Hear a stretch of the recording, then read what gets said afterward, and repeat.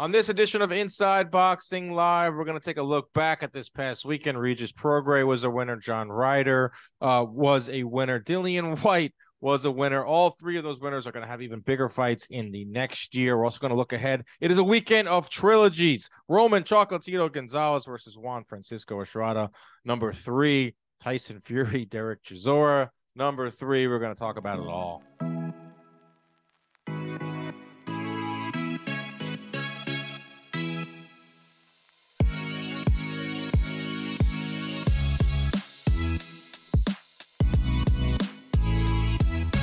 Welcome in to another edition of Inside Boxing Live, a product of John Boy Media. Dan Canobio, Chris Algieri, former world champion, here with you every single week. Thank you so much for tuning in every single week. Episode number 195, which kind of blew my mind when I typed that in the notes. I think this is episode like at least 15 with Chris Algieri officially on board. So it's a long lineage. We're closing in on 200 episodes, which is absolutely wild to me. How are you, Chris Algieri? I'm doing great, and I like that number, but we gotta pump them up. Those are rookie numbers. We gotta 195 in the boxing podcast world is an eternity. I started this show the Monday after Triple G Canelo number 1. Ooh, okay. So we got some history there because Triple G Canelo 3 or Canelo Triple G number 3, we did our live watch party. So it's all coming full circle. Jim Lampley was my first guest. Wilder was on that show. It was a ride, and now we're here. Oh, I'm jealous you had Jim Lampley, man. The first guy. I'd love Jim. I'd love to be able to wrap it up with him. I've had him on a few times. I had him on during the COVID. When the times were lean. We just went down memory lane. That was sick. And then I had him on he was originally supposed to be the Triller, the face of Triller, like the voice. I know. Supposed to call Teofimo Cambosos when it was supposed to be on Triller. And he would have called my fight when I fought LePierre. I fought exactly. 2 months after Teofimo was supposed to fight. Right, and I had him on when it got announced. He came on that night. He was all excited, and everyone was excited. Awesome. And Triller just fell out. Marv Nation this weekend. That was a pretty good pay-per-view. We're gonna. This is the run of order here on what we're gonna be talking. We're gonna get into the Regis Prograis win. We're gonna talk about Dillian Whyte and Ryder. They all three of them won. Then we'll get into our previews. Fury, Chisora, and then Chocolatito Estrada 3. Regis Prograis. We'll start with Regis Prograis.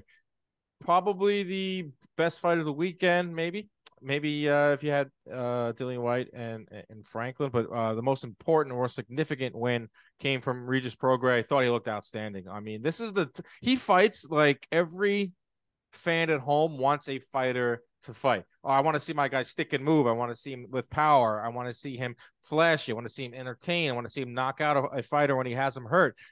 That was like an A+ performance from Prograis. He eliminates and takes out Chan Cepeda. He is a 2-time world champion at 140 pounds. Did practically everything he wanted in there. I only had him lose in 1 round, which was the first one. How impressed were you with Regis Prograis after seemingly 3 years out of the spotlight?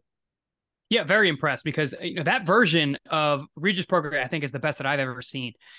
I always felt like he was missing certain aspects of his game. He's obviously a very strong guy. He's very aggressive, tends to get hit more than he should in past fights. But this fight, he showed a much improved upper body movement and defense. Came in there, was very smooth, relaxed, in and out, rolling his head forward. He's heavy over his front foot because he's an aggressive guy, but he was smart with his movement, his in and out with his upper body, his lateral side to side shoulder rolls and movement was very good. His rhythm was very nice. I really liked, that fight in terms of how Prograis looked. I did not think Chon looked very good, which is a shame. He's a buddy of mine. He just couldn't put it together that night. He looked good in the first 1 or 2 rounds, like you said, but by the 4th, he just looked tight and hesitant. The power that was coming at him was too much, and Prograis was just too hard to hit. So, and it was just a matter of time. Prograis had fun. I mean, he kept them to single digits in terms of connects, which you did the count. I mean, it was a masterful performance from Prograis, and like I said, that style of Prograis I like more than anything I've ever seen. Yeah, the only thing I would nitpick, it's a very small nitpick because he was outstanding, would be the defense. He gets hit. Talked about this last It's clean. week. We talked about this last week. Gets hit clean, but he relies on reflexes. Yes. And when you get out there in age, obviously your reflexes decline. It just isn't brain Yeah. science. And he's not the So youngest guy either. He's in it. 33. He's already past his he's past the 30 mark. He's approaching that.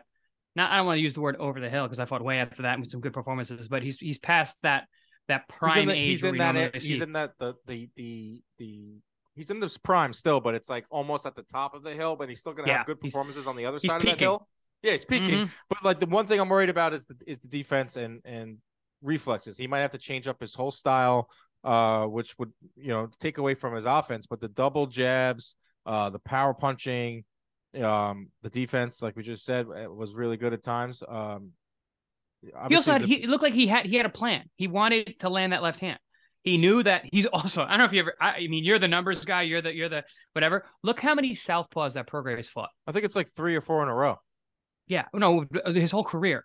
He really excels at fighting southpaws, being a southpaw, which is rare. Most southpaws have trouble with fighting southpaws. They're usually really good against orthodox fighters, but Prograis does really, really well against southpaws. He has that down, that style. I've seen him look mediocre at times against orthodox guys, but he's always got that power. He's always got that ability to beat guys up, and he's just willing to. He's a warrior. He's just willing to make the fight happen, and that's what you said. The fans. He's got a fan friendly style for sure. Yeah, he's so entertaining and he says all the right things. And I think all fans like him, all fighters like him. I was like kind of like in a weird way, like pissed that we like were didn't get to see him for the last 3 years or didn't get to see him in important fights because like this is a guy that could be a legitimate star in the sport. I think he's the best at 140. I put out my updated rankings on Sunday. I didn't really look too much into it. I just literally was sitting on the couch and just listed 10. And I had Prograis 1. I had Catterall 2, which pissed people off. I had Taylor 3, and I had Ramirez 4, Subriel Matias, Teofimo Lopez in that list as well. But I think Prograis, right now, what have you done for me lately? Like, Taylor didn't look that great in his last performance, struggles with the weight. We'll see how he looks against Catterall in the rematch. But you can make a very strong case. Prograis is the best at 140 right now. I can't because Taylor beat him, and Taylor he had one. Taylor's number one. I do. He had a bad performance his last fight against Jack Catterall, but that put more question marks than anything. We don't have any answers. It's not like, oh wow, Jack Catterall should be the best, because he seemingly beat Taylor that night. But I don't know if Taylor goes out there and washes Catterall, yeah, the first fight is gone. The thought of it's gone. Catterall is off the top 5 list, and Josh is back in number 1 without question, and because he's already got a win over Prograis, it wouldn't matter. But that's how boxing works. It's crazy. Like you said, what have you done for me lately? Recency bias. You can say this, but then it's like, all right, well, on Tuesday or Saturday, this fight happens. On Sunday, everything changes. Yeah. So it's that kind of it's too early to speak on because there's too many question marks in the division at this point. Well, long story short, it's a very deep division. Teofimo Lopez is like towards the bottom of it because he only has 1 win in the division. He'll rise up to the top. He's fighting next weekend. We'll be there. And then you take a look, Gary Antoine Russell. Early yet for him. Even Subriel Matias, I think he's actually really good. We just haven't seen him yet. We haven't seen him against those tip top guys. I think Matias is supposed to be fighting for one of those vacant belts that Taylor gave up. I think it's going to purse bid. Dude, all those belts at 40 it's stupid.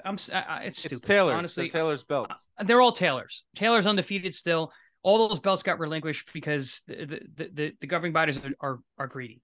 It's bullshit as far as I'm concerned. Yeah, he didn't want to. I don't know. He's going through some things with the whole Parabellum or whatever he was with Kinahan. He can't leave. He can't enter the U.S., so he pretty much gave up those belts. I honestly do think he's one of the top guys. Like I'm just putting Catterall above because I thought he won. Just you know how I roll on the social media trying to rile. Well, dude, you're the numbers guy. You're the objective information. I get it. Yeah. So Regis Prograis wins. I want to see him in there next. Jose Ramirez, I think, is next in line.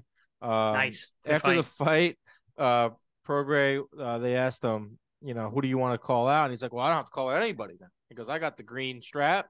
Now they can come to me, which is like kind of new for Regis Prograis. I feel like he's always the one chasing big fights, but he'll get big fights. I mean, he's in a great spot he signed with Richard Schaefer and Probellum. They don't have a network. He would be probably wise to sign with Top Rank, considering the dearth of talent they have at 140, especially with Haney moving up. Teofimo's there. Jose Ramirez is at 140 with Top Rank. That's the move for Prograis. That I could see him getting big fight. He's got to be in big fights from here on out. He's 33. He has a belt. He was on the shelf for fighting one time a year for the last whatever amount of years. So hopefully it's Jose Ramirez or it's Josh Taylor rematch or it's Teofimo, Devin Haney if he wants to move up to 140. There's so many names. 140 is amazing. Prograis is back. I'm excited. I'm happy for him. Good dude. I think everyone can agree with that one. So that was the Marv Nation pay-per-view was interesting. This is like wasn't your typical ESPN telecast, wasn't Showtime telecast. It was like a skeleton crew put together. Dave Harmon, who was at HBO for a long time, a great director, was there, so it looked great. You had some interesting broadcasts. Ray Mancini was on the call, who took a pretty broad swipe at CompuBox out of nowhere. I'm sitting there working with my dad. All of a sudden, Ray's like, I don't like CompuBox. I thought that he landed more punches on the arms than the shoulders. I was like, dude, what? Like, Ray, you're a legend. I've got drinks with them and hung out with them on the road. Like, we don't count punches that land on the shoulders or the arms. That's not the scoring area. That was my only gripe with the night. It was that Ray Mancini it's tough when you don't call fights all the time. And, he said that Jalolov was ready for Wilder. Tough night for Boom Boom. But all together, pretty good night of fights. Jalolov looked good. Who else? Charles Conwell got a win. The women's fight was awesome. Pretty good pay-per-view. I mean, all things considered, a lot of people were going into this like, oh, is this really worth the money? I think if you bought it, you were pretty happy with it. And you even got some entertainment from Ray Mancini. Yeah, I mean, I love Ray. He's awesome. Like I said, he's an icon of the sport. And I agree with you with commentating. Man, you gotta have your reps in, and you gotta do it a lot and often. So, but I understand where Ray's coming from though, with the punches on the arms and the body, because CompuBox, you guys have covered a plethora of my fights, and I hit guys in their arms and their shoulders on purpose, and they're not scoring blows, but they do damage. They do damage. It's like what you don't see. And it's like they affect the fight. It's like in baseball, like when you don't see something that shows up in the scorecard, but it like affects the game. Like you hitting the arms and shoulder does slow the guy down. But that's like the judges. I don't know what they even look at that. Whatever. I don't want to get. I fought Emmanuel Taylor, and the round where I landed the least punches, I punched the hell out of his front shoulder. He fought with his arm down, and it was like the only round that I think people gave to him, and I was like, I beat the hell out of his front arm. And his left hook was his best punch. So pretty much the end of the whole last 3 rounds, he didn't use his left hand like that. Yeah. So it's not a scoring blow. Maybe I lost that round because of, in terms of CompuBox, but I wasn't landing scoring blows. We busted that myth, Chris. I was doing damage. We busted that myth. The judges don't see the CompuBox.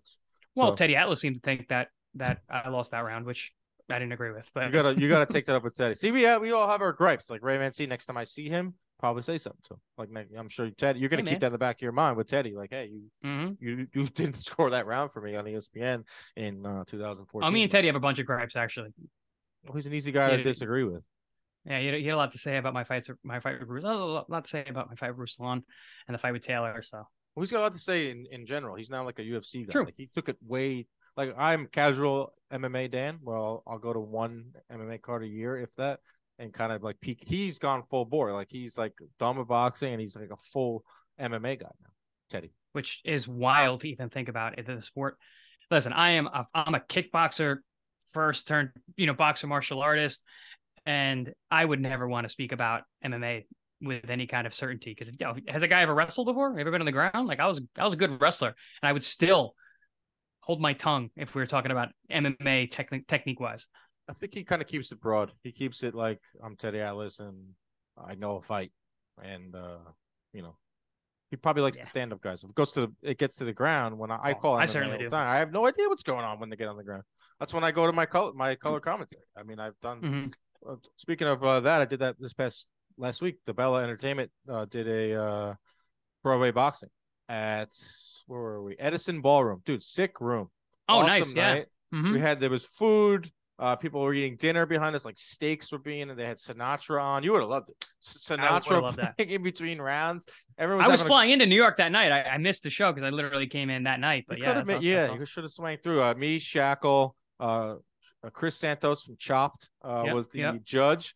It was a grand time. I mean, Stephen Shaw was on the card. He fought who did he fight? Rydell Booker. Dude, Rydell Booker fought James Toney in 2004. Yeah. Only been dropped Wow. once in his entire career, Rydell Booker, and he went the distance. Broken nose, went the distance. Good card. Micaiah Krebs was on the card. Mikey Williams, fun. Haven't done commentary in a while. Felt good to be back in New York with the crew and DeBella, so that was a fun one. All right, so the Regis, where are we now? Dillian White, Jermaine Franklin. Wow, a lot of thoughts here. Fun fight. Fun fight. We kind of knew it was going to be that enter-in because Dillian White is on the decline.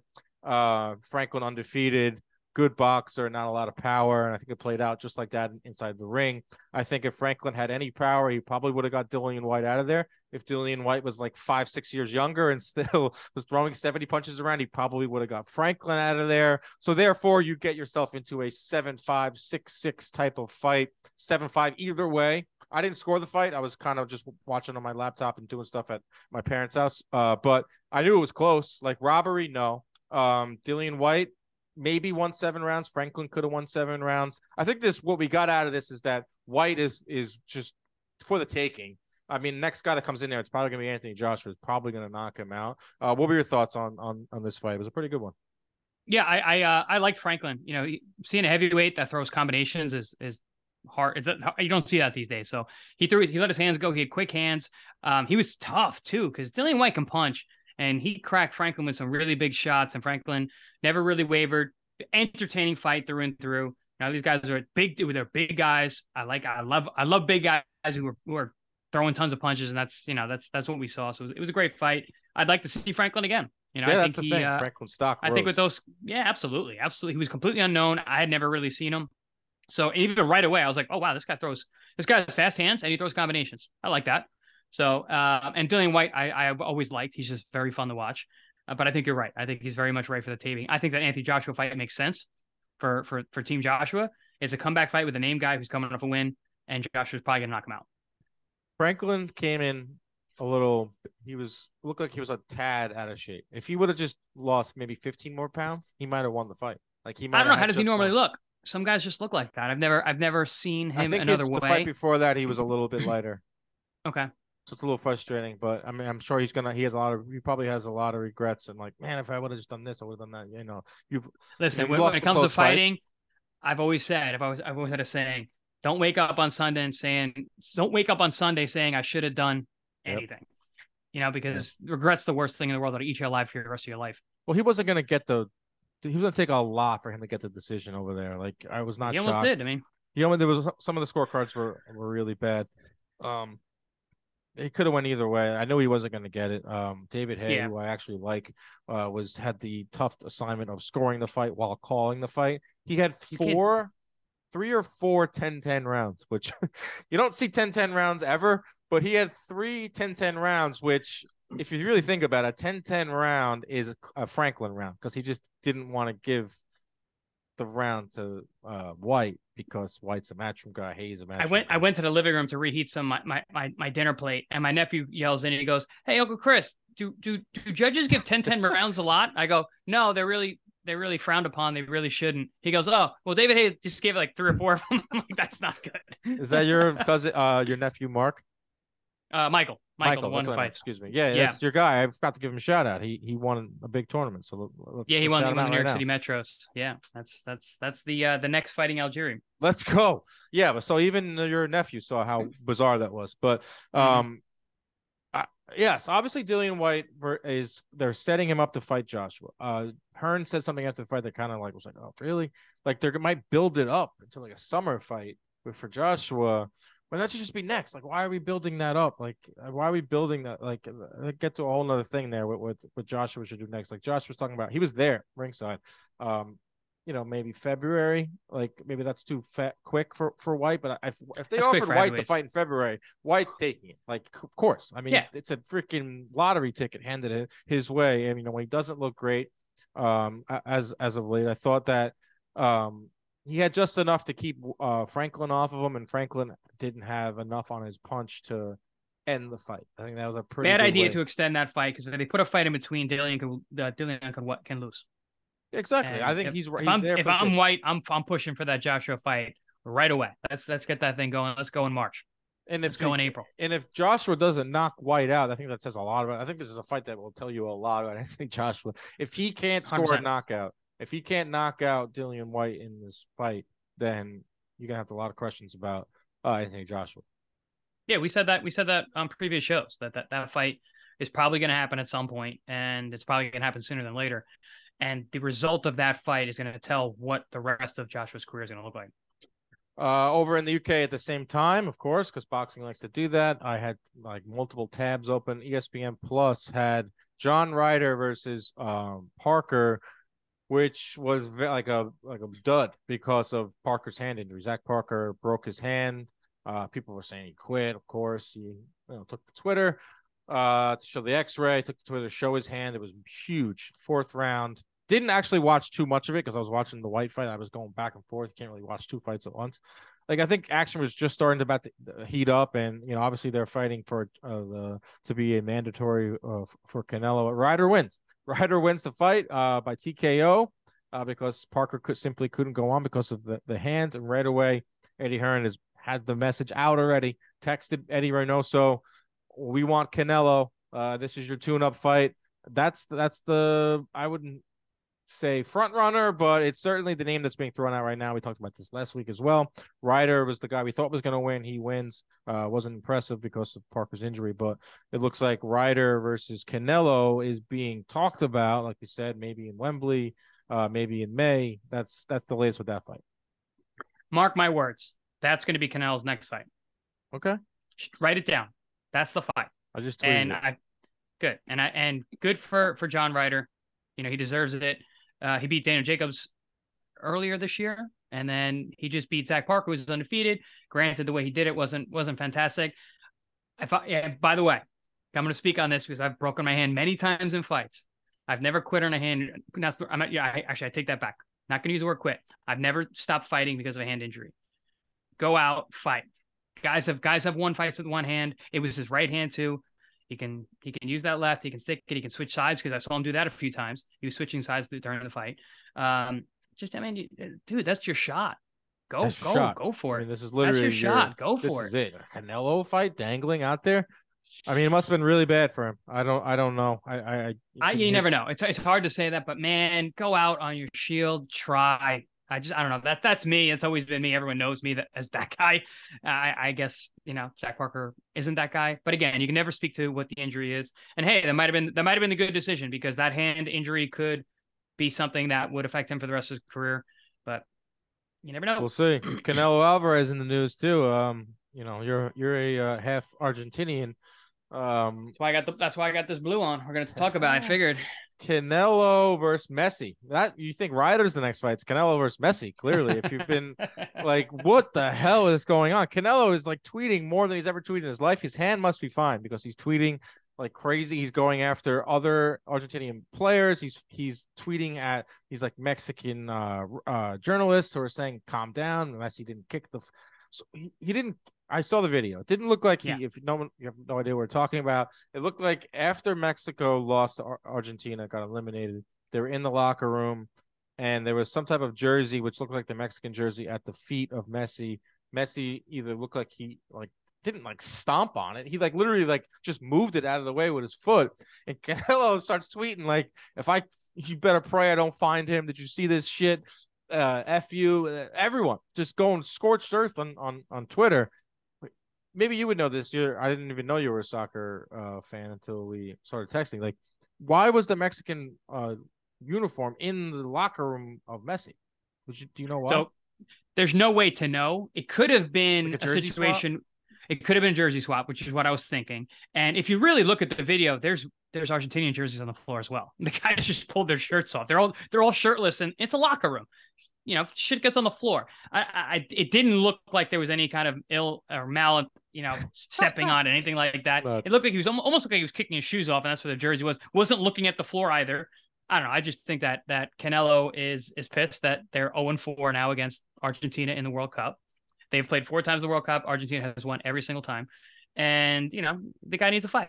Yeah, he's pretty. He's got a hand injury. He might be using tequila for his recovery, and he had a little bit of enjoyment that night, and was pissed about the loss, which dude, I get. I mean, I'm sure World Cup is huge.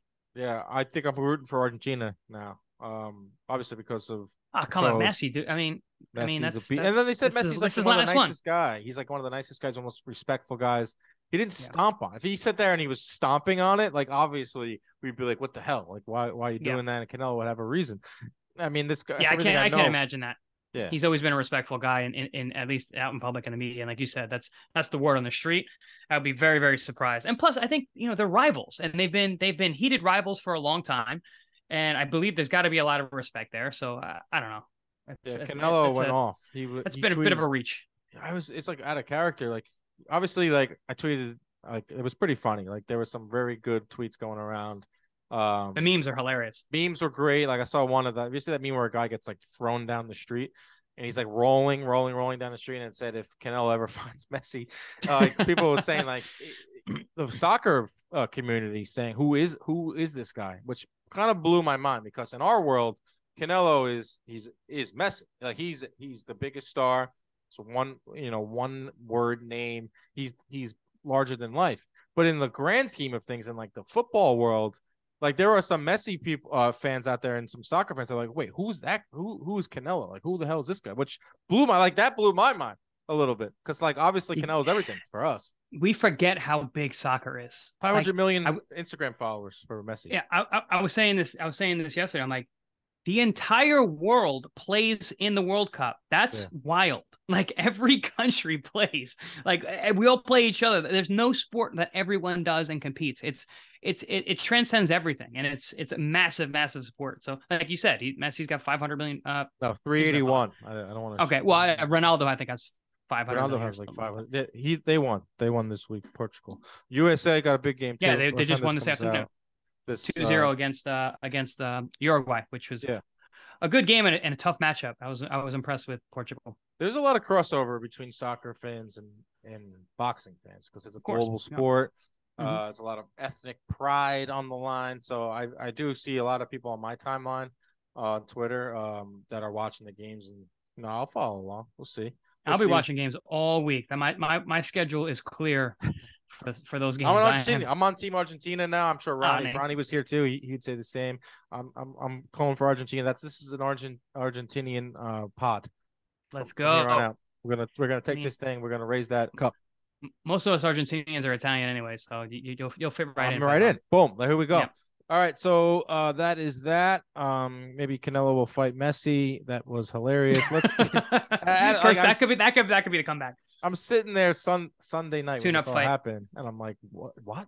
Like, what? I see Canelo tweeting like 4 or 5. He never tweets, and it's just like one after the next, and I was like, this can't be happening at 10 p.m. Like, Canelo. Hey, fighters fight, man. The guy can't fight right now, so he's gonna fight on Twitter. Well, also what I said last to put a button on this, I said this is the same guy who slapped Caleb Plant because Canelo thought motherfucker he thought it was like a literal term, like Caleb Plant wanted relations with his mother. Like so, and he went off the rails. Like he's a very excitable guy. So and now you throw in like Mexico, his team got embarrassed, like you said. Like I kind of understand why Canelo was freaking out a little bit, but good entertainment for us. I was awesome. Yeah, why not? Something to talk about. Exactly. Another thing to talk about this weekend. It's the weekend of the trilogies. Fight preview time. We got trilogies that you really want to see in Chocolatito and Charlotte. You got trilogies that you probably were like, I don't need to see this again. I've told you the numbers where Fury has outlanded Chisora in 21 of their 22 rounds. I think a lot of fans don't understand why this fight's happening. Every time I look at anything on social media, whether it's Instagram posts or Twitter posts, I look at the comments underneath. No, people are not really happy about this fight. Don't really want to see it, but that's easy. It's easy to shit on this trilogy. How about we come up with ways like why we want to watch it? What can you look for? Is it possible that Chisora can somehow beat Tyson Fury? Can we see history? Can we see a spectacle? All the above, none of the above, some of the above. What are some reasons? Why should we watch this fight? on Saturday afternoon, wherever you or over in the UK. We have a lot of UK listeners. Why should we watch Fury Chisora? Number one, the trash talk leading up to the fight and the press conference is going to be awesome. But is it real? Because I feel like they're friends. Chisora and David Haye is Chisora's manager. They hit each other with glass bottles during the press conference. Doesn't matter. That picture of David Haye holding a water bottle and punching Chisora in the face is one of my favorite press conference photos ever. It's insane. Fury in a Batman uniform. Remember that? Yeah, I mean they're gonna be showing. It's gonna be a spectacle up until the fight, and even then, I mean, listen, can he win the fight? No, I'm gonna. It's boxing and anything can happen. But what are the odds? Pulling up DraftKings. They gotta be like. Are they bigger than Crawford Avazian? It's gotta be. It's gotta be. I mean, pulling them up right now. It's gotta be Mike Tyson, Douglas numbers 40-1. It's minus 3,000. Fury. That's pretty big. So what is that essentially? 30-1. Minus of Crawford's minus 1,400. So it's double that. It's one of the bigger. Like, I would put money on the Crawford fight. Like lighter weights, it's I don't know. Like Crawford's been out of the ring a while. You know, stuff happens. At least this is, and I put together 5 reasons why you want to watch. You know me, eternal optimist. First of all, everyone's gonna be watching. That's the thing. Yeah. Like, of course, it's Tyson Fury. It's Tyson Fury, and it's a fight. Like, we literally will watch anything. Like everyone was tuned into Franklin versus Dillian White. Like, it's just boxing, and you don't really get a lot of action during the week. This is it. Like, of course, we're going to tune in to watch Tyson Fury. So number 5, this my 5 reasons why you want to watch. There will most likely be a knockout. It's heavyweight boxing. Tyson Fury is probably going to be delivering that knockout. He's sitting down more on his punches. Look what he did to Dillian White. I'm sure there's some people out there like to see Chisora laid out. There's going to be a knockout in this fight. So that's always fun to tune in. Number 4, it's on ESPN Plus, and it's on in the afternoon here in the States. You don't have to pay exorbitant pay-per-view prices. If you got the bundle like most people do, you put it on ESPN Plus. You can watch it on your phone, and it's on in the afternoon. So you're saving money on a pay-per-view. It's on in the afternoon. You can still go out with your lady. You can still go out with your family. You can still go to dinner at night. You can do whatever you want at night. You can watch Chocolatito fight at night. So that's a pretty good reason. Number 3, you can watch the fight. It's less time you have to spend with your family. Less time you have to talk to your family. Less time you have to just step away, watch the fight. Hey, I'm watching the fight. Oh God, that's right there. That's a plus. That's a positive. Number 2, you're gonna like this, Chris. You're a historian. History. If Chisora somehow wins, which you don't think is gonna happen, I don't think anyone think that. Vegas doesn't think it's gonna happen. Chisora wins, he becomes the first fighter with double-digit losses to win a world title since 1951. Jersey Joe Walcott. That's cool. I like that.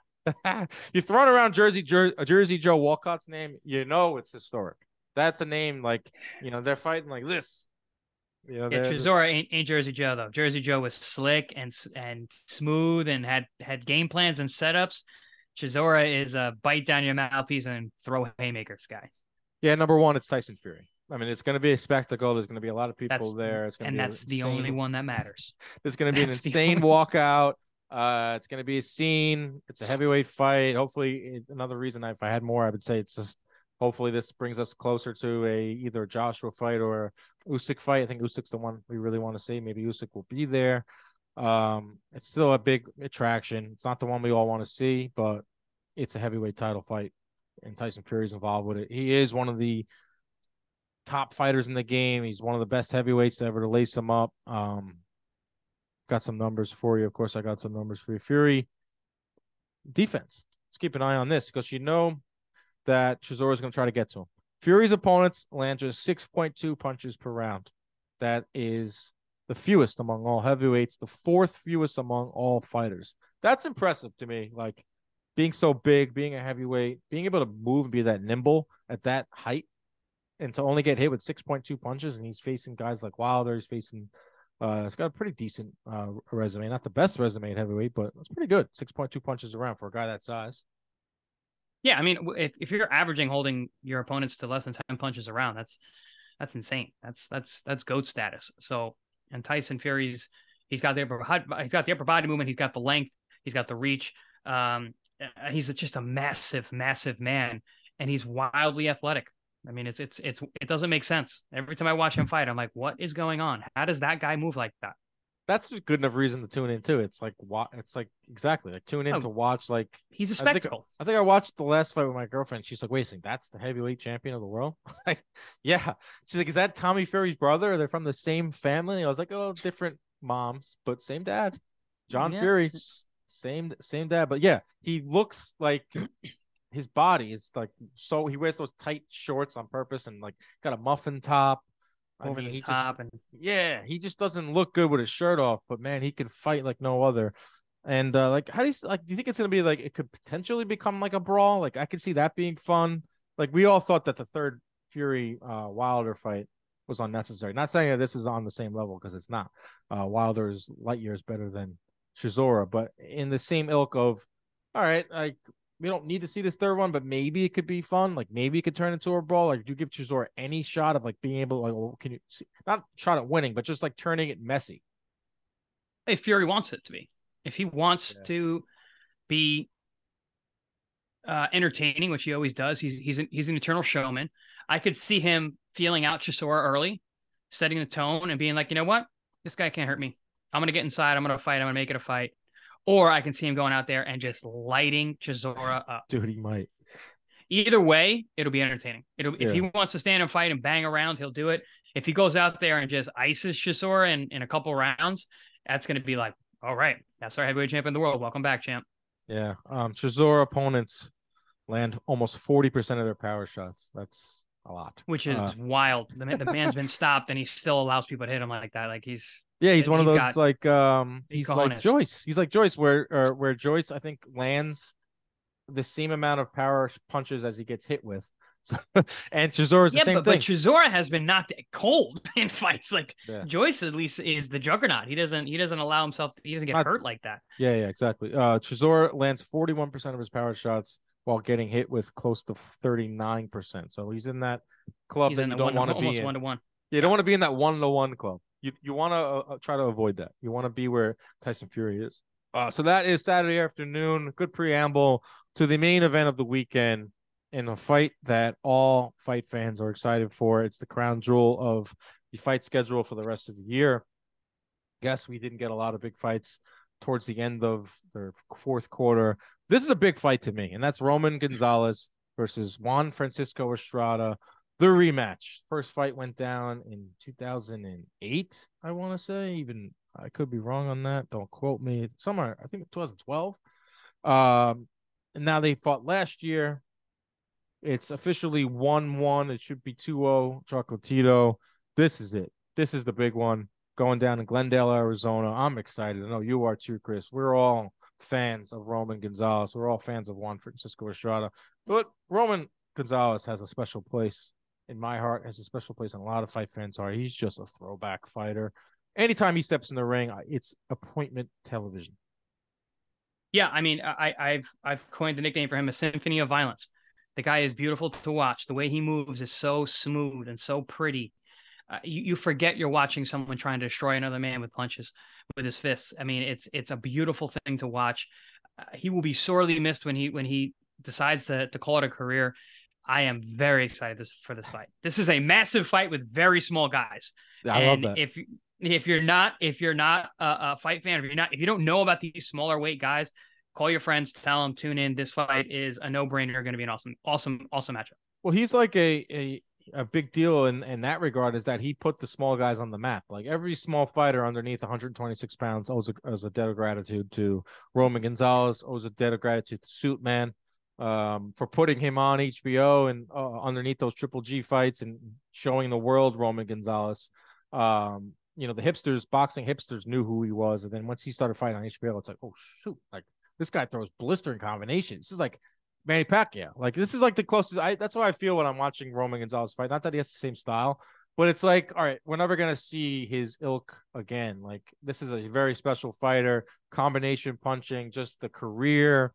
Let's before we get into Chocolatito. I want to get into the overall, by the numbers. 24 rounds these two have fought.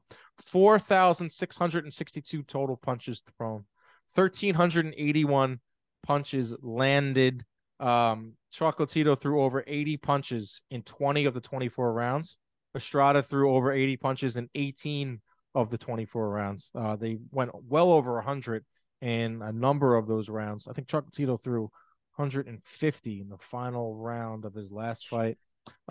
He's just absurd. I mean, and they threw more and landed in their second fight than they did in the first fight, 10 years apart. So that just shows you these guys are just made for each other. But they're gonna throw punches and bunches. And with Chocolatito, it's like the last three fights I've watched of his, I'm like, all right, is this the night where he gets old overnight? Is this the night where he gets beat up?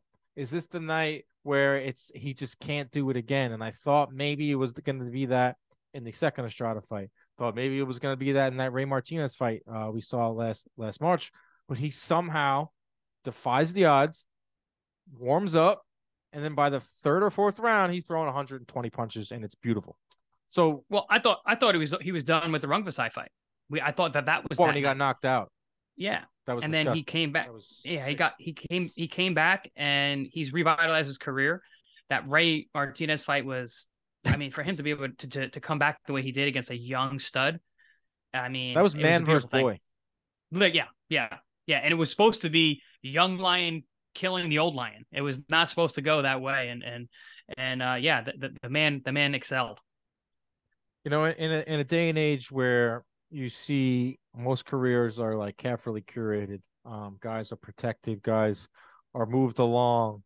I don't think we're going to see another Roman Gonzalez, and I'm hoping this isn't the last time we see him. You know, turned pro at 18.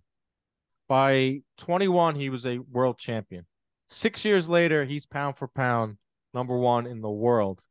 By 30, like you just talked about that Rungvisai fight, he's knocked out, written off, builds himself back up, captures another world title at age 33. That right there, that's just a career. That's why you have these feelings for the guy, because he does things like his career. We thought he was out. We thought he was done after that Rungvisai loss. For him to build himself up, you know, and knock out, I think it was Yafai, and become a world champion again after that, and now fighting at top level, beating these young guys. You know, Estrada is really good. You know, I thought he won that second fight. Phenomenal. That is just that's a Hall of Fame career. That's a generational talent, man. And I can't talk highly enough about this guy. I feel like I'm going over the top, but I also feel like it's not enough. No, not at all. Because especially when you put into perspective about those lighter weights, 30 is old. 33 is ancient for that weight class. Yep. So for him to be able to perform the way he has past 30 is unheard of. Absolutely unheard of. So it just extends his legend that much more. He is everything. He is that guy. And I cannot wait for him to fight this Saturday night. Estrada. Let's talk Estrada. You know, I'm talking about all the numbers with Chocolatito. Like, obviously, Estrada's awesome. Estrada is like damn good too. Like, this is another awesome. First ballot Hall of Famer. Ranks top 10 in almost every category in terms of punches thrown and punches landed. 25. He lands 25 around. He throws 75 punches around. Throws almost 55 of those are power shots. Those are all top 10 in all of boxing, not just in his weight class. A surefire Hall of Famer, a guy that's just perfect for he's perfect for Gonzalez. Like, I think Gonzalez is more of a combination puncher. Estrada has a better jab, a little bit better of a boxer, but jabs are more explosive too. Yeah, he's more explosive. Exactly, and the jab is not going to be a punch in this fight. I don't think. No. I mean, I think they're going to be too close to each other to really even use it. Exactly, they're going to go right back into the phone booth, and maybe there's a feeling out round for that first one, but then from round 2 to 12 or however long it goes, you're looking at close to 200 punches thrown between the both of them. Estrada's damn good. I mean, this the night where he makes it, you know, 2 out of 3, or he wins that decisive win over Chocolatito in your mind? Unfortunately, I do believe that is going to happen, and I say that with a heavy heart. I picked Estrada to win the last one too. Estrada has looked really good as of late, and like you said, it's just a matter of time with Chocolatito. Is this going to be the one? I feel like he's already gone back to the well, you know, so many times and pulled out those victories that he's had recently. For him to do it again, I mean, it's the stuff of legend, honestly. But I'm taking Estrada. No, if anybody can do it, I mean, I'll probably cry tears of joy, but I could see it too. I know. I don't know who to pick. Like, I honestly thought that Ray Martinez was going to give him problems. Yeah, he Short. did not. It was like a new opponent on short notice, younger, ferocious. I was like, all right, man, this isn't going to be good for Roman Gonzalez. And then he dispatches him. The second Estrada fight, I picked Estrada to win. Obviously, he's just fresher. He's just has a couple more facets to his game, and I thought that Roman Gonzalez won the second fight. I mean, nothing that the numbers are the end all be all. He outlanded him in pretty much all the rounds, and threw more punches and just did enough to win. But like you said, Estrada has looked good of late. But his last fight with RG Cortez, he was actually bloodied in that fight. He got hit a bunch early, but obviously his pedigree over the course of the fight rained out. But there were some moments in that fight where Estrada was hit, was tagged. Got a lot of miles too. We talked about the miles of Roman Gonzalez. Estrada's got a lot of miles too. Yeah, definitely. But Estrada's style, I mean, he gets hit in fights. Quadras dropped him early. He had him in a lot of trouble, and he came back to stop him. He's there to be hitting. Both these guys are. I think defense definitely you're going to lean towards Chocolatito. But Estrada's he's a warrior, man. He'll get dropped, he'll get hurt, he'll get clipped, and he's gonna come right back, and that fuels him. He almost I mean, like a true Mexican warrior. That's he's got that in him. I think he's 30. He's 32. So yeah, he's no spring chicken either. I mean, these guys. The sad thing is, like, these Superfly guys, once they burst on the scene for the mainstream boxing fans, was it took their whole career. 17. So that was what, 5 years ago. So they were 28, 27, which is still pretty old for that weight too. These guys were, like I said, Chocolatito turned pro when he was 18. He was a world champion by 21. Same thing for Estrada. Like, these guys had tons of success early on, and now they're fighting and they're getting their $1 million paydays now, which is great. And that's awesome. But this should be a trilogy that can be placed into the top trilogies, especially if they give us like 12 rounds of 2,500 plus punches again of mayhem. Exactly. We're standing up and we're yelling at the TV, and we don't know who wins at the end, or it goes to the scorecards again. This is a trilogy. This is one of those, you put that in the top 10 trilogies. It would be there deservedly so. Just to harp on a point that you were talking about, Kevin Kelly, the Flushing Flash, he was another guy. He didn't break onto the scene where he was out there and other people knew him until way late in his career. We didn't see him at his best. Like, we fought Nazim Hamed. He was handpicked for Nazim, and he still made that a war. That fight was awesome, but that was not the best version of Kevin Kelly. It wasn't his best weight class. That happens all too often with these smaller guys. But like you said, Chocolatito is one of those guys who kind of paved the way. It's like, wow, these guys are really, really talented, and they deserve the spotlight, and they deserve that green. So hopefully it opens the door for a lot of these younger guys, smaller guys, to make it sooner. Yeah, Bam, which we're seeing with Bam, which is cool. Yeah, he left the division. He went back down to 112. He's got work to do there. The winner of this, not that I'm trying to look past it, but the winner of this could fight the winner of Ioka Franco, who are fighting on New Year's Eve in Japan. Fernando Martinez is the IBF champion, but it is, in a way, like, this obviously will be the last time they fight, and they're getting up there in age, and we're seeing the younger guys kind of take over. Like, this is like, if you want your throwback feeling of like the HBO days or like a past generation, then Roman Gonzalez is your guy, and like this fight is the fight to watch. It's interesting to see how this division is like starting to change, and I don't think Estrada or Chocolatito got many more fights left in them or at that top level. So it's going to be a turnover, whether it's Ioka, whether it's Franco. But it's interesting to take a look at what Superfly is, and it's exciting that you wouldn't even think a few years ago that one of the biggest fights of the year could be taking place at 115. Yeah, no, not at all. But I mean, it's never been the case. But hey, man, it's 2022. Things have changed. Things have changed for sure, and I'm for it. Yeah, I'm gonna go with. Maybe should I just stick with what I've been picking, like, and just say that Roman's gonna lose and that therefore he'll win. Like, right? If we're going back, you are the numbers guy. You are the numbers guy. If you go I by the do. numbers, I'm gonna fade myself here. I'm gonna go against. I want obviously. We shouldn't. I never root for anyone. I don't think I've ever rooted for a fighter since like I was 10 years old when I watched Arturo Gatti for the first time. I would like to see Roman and Gonzalez win. I'll just say it right now. I would like to see him win the fight. I would like to see him, reach that and get the just due. I'll pick Gonzalez to win a split decision. You're going with love it. Estrada? I'm going with Estrada, split decision. I think it's going to be a nip type all the way through. It cannot be. I will tell you this though. I will not be scoring it on Friday night. I'm gonna sit back and I'm gonna enjoy every second of that mayhem that those guys are gonna bring in that ring. I don't see that could be a bad fight. Action.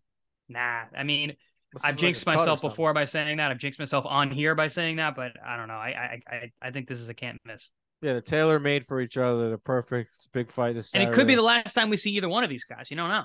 Well, that's the We don't thing. know. It's like that's what I've said for the last three, and like I think fans could appreciate that too. It's like it's also great that like Gonzalez and Estrada and all the Superfly guys. I think Chocolatito is like the king of the Superflies.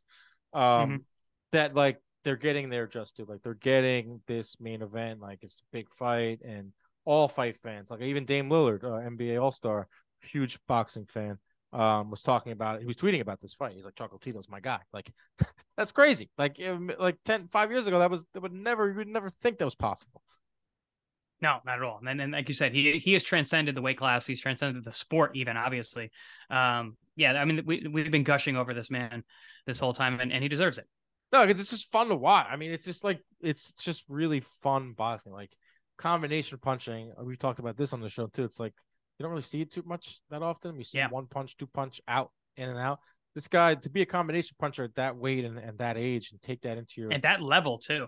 At that level too, like it's something to watch. So I think all the fans, especially listen to this, I just pumped myself up for this fight. And you're picking Chisora, right? Yeah, first round knockout, Chisora, first round knockout, Estrada win. Put that money in. Chris Algieri's card. Yeah, that's it for the show this week. Next, I think on Monday we will have a post-fight podcast. Next week we have some fun stuff planned. Chris will be flying in New York City. We'll be at the John Boy offices. We'll have a show from the studio.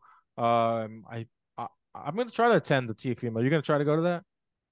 Yeah, I mean, if you're going, then why not? I'll be in town. Yeah, Teofimo fighting next weekend. I'll go see my top-ranked family. The top-ranked fam. They'll be in town. Teofimo versus Sandor Martin. That was news. Replacement for Pedraza, who got sick, non-COVID. Still an important fight and a meaningful-ish fight, but I'm very much less excited about this one than I was. Really, I'm more excited. Nah. I think Sandor he beat Mikey Garcia. Yeah, but Mikey Garcia had half a foot out the door. I wouldn't even say half. He had like 9 toes out the door. Mikey Garcia.